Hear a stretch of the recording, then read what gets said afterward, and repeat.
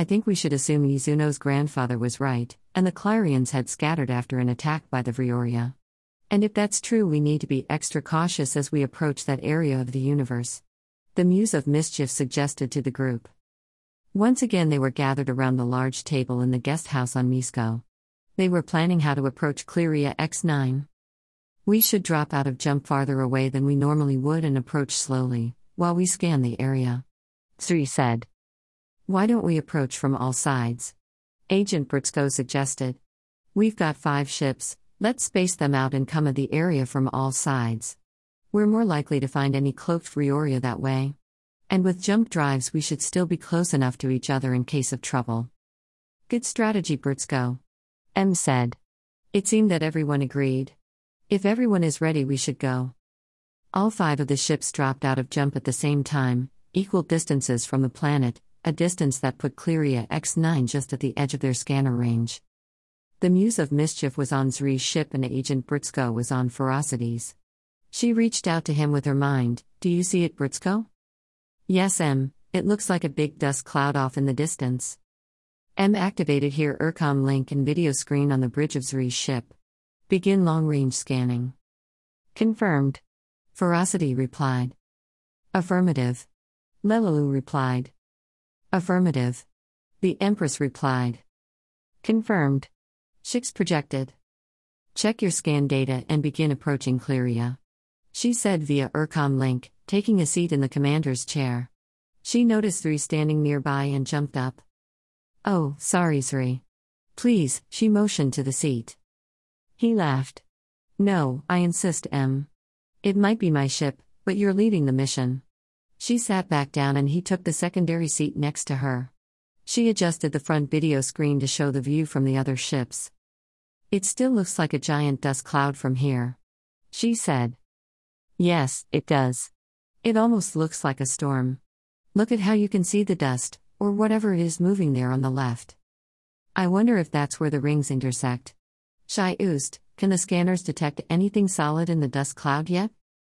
No, Muse of Mischief, we are still not able to detect a mass. She and Zri continued to watch the cloud get larger as they slowly progressed toward it. Again she adjusted the front video screen to display the other ships for the benefit of Shix. He needed a visual connection to non-telepaths to be heard. Is anyone detecting any activity in the area, anything unusual that would suggest we are not alone? Everyone responded with a negative, so she changed back to watching the target dust cloud. M? Hey Britsko, what's up? Everything okay over there on Ferocity's ship? She projected. Yes, we're fine. When we get there I think one of the ships should land on the surface while the others stay in orbit. And something tells me you'd like to be the one to land, right? Zri looked at her with concern. He could tell she was communicating telepathically with Britsko. She gave him a brief smile to reassure him that everything was okay. It makes sense for Ferocity and I to land. His ship is sentient, and if we run into trouble it may react faster than the other ships in an effort to protect itself. I understand. We'll be there in a few hours. I assume Ferocity concurs. He does. M turned to Zri. So, Britsko thinks a ship should attempt to land once we're all in position. And of course he'd like it to be Ferocity's ship. That makes sense since Ferocity's ship is sentient. Zri agreed. Exactly what he said. They all slowly watched the cloud that presumably surrounded Clyrea X9 come into view over the next hour. No activity was detected in the area. Maybe they really had eliminated the Vrioria from this universe. The cloud was gold and brown with streaks of bright red. It looked like an emission nebula, bright and glowing. Their scans were not able to detect any significant solid mass beneath the clouds. The ships were evenly spaced in position around the cloud, continuing to scan what they presumed was the surface as well as what may be approaching from space. Britsko made a visit to Zri's ship. Are you sure you still want to take the ship down? None of our scans can penetrate the clouds, we can't tell what the surface is like. Zri said. We can't even confirm that there is a surface. I don't think there's any other way for us to find out what's down there.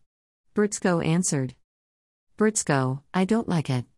I think we need to find another way to see what's down there. M said disapprovingly. Zri, do we have any drones with us, anything that we could physically send to the surface?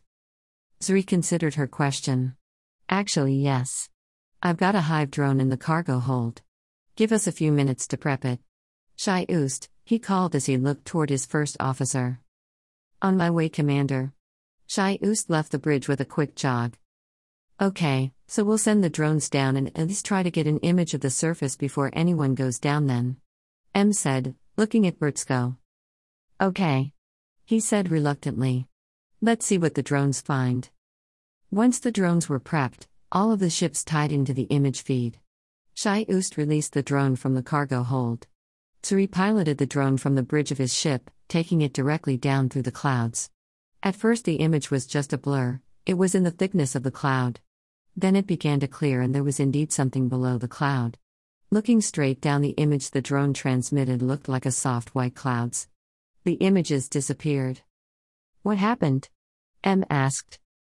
Suri looked at Shai Oost, knowing that he was scanning for the drone. He looked up and shook his head. It's no longer in orbit, Commander. It seems to have been repelled from the atmosphere, and it's been crushed. It's not worth retrieving. Izuno mentioned that the unusual effect of the dual rings could make it difficult to get through the atmosphere. Britsko said. I still think the sentient ship is the way to go. I still don't like it, Britsko. At least make sure that Ferocity is ready to transport here if there's any trouble. M said. Will do. He swept her back in one of his infamous Hollywood-style kisses. I'll see you soon, my love. He said, releasing her, and then he was gone. Shai Oost adjusted the front video panel to display Ferocity's ship. They stood silently watching it approach the cloud. Are you ready, Ferocity? Is your ship ready? Britsko projected. Yes. We are both ready. The ship will take immediate action to keep itself safe should it need to. And your transporter is ready to transport you to Zri's ship. Confirmed, it's programmed. I would need only hit one button. Okay, then let's make our first attempt. The ship began to slowly descend. Their view was completely blocked by the clouds as they descended. Just as the clouds began to thin, the ship began to shake. The surface of the planet came into view. There were dome-like structures that seemed to be on individual cliffs, floating in clouds. Ferocity's ship began to emit a high-pitched whine. It could not take any more of the odd pressure and reverse course. It began to ascend. As it reached the top of the cloud, the shake and whine ceased. What happened? Britsko asked. Ferocity remained silent for a moment. He was communicating telepathically with his ship. Pressure. He answered with his Urcom link engaged for the benefit of everyone. A crushing pressure, the ship could not withstand it. We would have been crushed. We'll find another way. M said, also via Urcom link. Britsko transported himself to Zri's ship again while Ferocity guided his ship to a comfortable distance. Britsko looked up at her. She could see his disappointment. M, I know you're going to object, but I'm going to use an aperture to get to the surface. I don't object, Britsko. Izuno's description makes it seem like only some beings can get through the effect of the dual rings. And I wonder if that means only a Clyrean. I know you'll be careful. If you can, send me images of what you're seeing. I will. I'm going to attempt to get to the dome we saw. Britsko began sending M his current vision via their telepathic link. She closed her eyes and saw herself. Britsko opened an aperture and focused on the floating dome. Instantly he was there. M could see what he saw, randomly spaced floating surfaces seemingly suspended in clouds. She could see rings above him. Those rings don't look real, Britsko. They look like part of a machine. And it suddenly became very bright. Britsko, what's wrong? There's some kind of energy building up, it's like lightning. I can hear something under the dome. Britsko, either get back here or wait for me. She opened her eyes and looked at Zri. He made it to the surface. There's sound coming from under the dome. I'm going down, I can't let him go alone. Zri reached out and put his hand on her shoulder. Be careful, Muse of Mischief. We'll be here waiting for you. Okay, Zri, keep everyone safe. She left Zri's ship and arrived on the dome's platform, next to Britsko. The lightning jumped from Britsko to her and back. There was a loud grinding sound. What is that sound? She asked Britsko. I think it's where the rings intersect. Look. He pointed to an opening in the dome, just at the edge of their sight. Just as she turned to see what he was pointing at, a short being with red hair stepped out and walked toward them. Welcome, welcome. I'm Heckwagner Gatekeeper. We weren't sure you'd be able to find us. Oh. Where are my manners? I know you have questions. Please come inside. He turned and walked toward the dome. Neither M nor Britsko moved from where they were. When he realized they weren't following him, he turned back. Oh, of course, of course. You are just as skeptical as the others. The others? M asked. Yes, Muse of Mischief, the other Clyrians. Where are the others? Oh well, scattered throughout every universe. Is this where they used to live? No. No one ever lived here. Well, Heckwagners do. But we're just gatekeepers. This is Clyrea X9, it is technically not a planet. It is a world engine. What is the purpose of a world engine? Britsko asked. Very good question, Agent Britsko. Heckwagner said, turning toward him. A world engine is a machine. It provides a permanent transfer point between universes, for beings that don't have the ability to travel between them on their own. So if Clyrea X9 isn't actually a planet, where are Clyrians from? M asked. This seemed to confuse the Heckwagner Gatekeeper. He looked off in the distance as though he was searching his own mind for the answer. He regained his focus. I either do not know or am not authorized to answer that question. Both M and Britsko wanted to pursue this line of questioning but knew that it would not get them the answers they were looking for. M tried to take them in another direction. Do you know where we can find any other Clyrians? We'd like to speak to them. Oh yes. Of course. There is 2 visiting here now. I think they have been waiting for you. Clyrians always seem to know when there are others around. Heckwagner Gatekeeper turned toward the doorway. He stopped in front of it and seemed to be speaking with someone. He turned and looked at them, and then stepped back. Someone stepped out. It was a tall dark being. It looked like a black human. He said something else to Heckwagner Gatekeeper and then turned toward the M and Britsko. While looking at them he extended his right arm and reached into the doorway. His hand was taken by a smaller, fair-skinned being. She stepped out and turned toward the Muse of Mischief and Agent Britsko with a smile. They began to approach.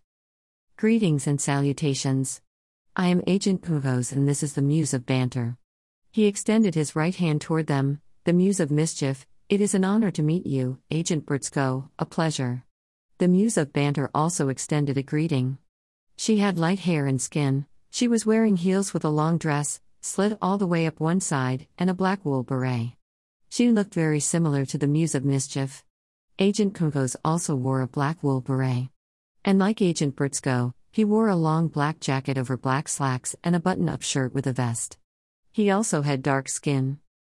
Are you Clyrian? M asked. Yes, Clyrian, just as you two are. Agent Kuvos said. I'm sorry, we don't mean to stare, we've just never met anyone similar to us. Britsko said. MHMM, we understand. The Muse of Banter said. You probably won't see another Clyrian anywhere but here. Agent Kuvos looked from the Muse of Banter to M and Britsko, picking up where she left off. You see, Clyrians are too powerful, too complicated to be comfortable in close proximity to each other, but the world engine seems to absorb the friction. Do all Clyrians look like us? I mean our skin color. Britsko asked, holding up his hand looking at the back of it. Yes, all of the males have dark skin and the females have light skin. It's how we're created. Agent Kuvos answered. Created? M asked. Yes, we are specifically created for each other, we're created in pairs and then placed with pretend parents. We are naturally drawn to our partners once we're mature. Clyrians do not raise their own offspring. And most, but no all, usually make their way here at some point. Agent Kuvos said as he used his left hand to gesture toward all of the other domes that could be seen from where they were standing. What's the purpose of the domes? M asked. They are not places. Protected areas that lead to other universes. This one here leads to a young universe where most of the planets have very little gravity. We call it no grav. That one over there leads to a universe where the timeline is broken. We call it fractured time, and that one over there leads to a universe where every planet seems to be ruled by some evil force. Is this the only way to travel in multiverse? Britsko asked. No, but it's the safest way, and the world engine is the only place that has multiple portals. There are fractures that lead to other specific universes. Like the ones that the Vrioria are using to stay hidden from this universe. The Muse of Banter said. You know about the Vrioria? M asked. Yes, they're always trying to capture one of us. Hey, we heard about you destroying 2 of their specimen ships and rescuing all of the beings. Very impressive, she said, looking M up and down. Do you know what universe the Vrioria hide in? Agent Bricko asked, looking at Agent Punkos. No, not for sure. They've been spotted in what we call the Furverse, but we've never seen them there. Furverse? Let me guess, the beings there are all covered in fur? M asked. Yeah, mostly. The Muse of Banter said. None of the universes have actual names. The inhabitants always think they're in the universe, but little do they know. Anyway, Compose and I use a naming system that worked for us. Other Clyrians probably call them something else. So do all Clyrians move around through multiverse? Britsko asked. No, not at all. Some of them stay in one universe. But some do like to be on the move, like us. We rarely stay in any place for too long. The Muse of Banter said. Can other beings be taken through the portals, into a different universe? M asked. Yes and no. Technically yes, you can each take one non-Clyrian with you, just like you would when you travel using an aperture. But each dome is home to a Heckwagder gatekeeper, and they can be a little persnickety. The Muse of Banter said, placing her hand on her hip to emphasize the point. Maybe that's not the right word. You see, they're AIs, artificial intelligence, and sometimes they can be a little unpredictable. Never dangerous, more psychologically logical. She looked over at Agent Punkos to see if he had anything to add. He didn't, so Britsko asked another question. So we could, technically, use the portals to return some of the beings we rescued from the Vrioria to their home universe? Yes, but because universes don't have names, it would take a lot of exploring to find the right one. By the time you find the place you're looking for, they would have settled into a new life. Besides, you two have more important things to do. Agent Punkos said, looking from Britsko to M.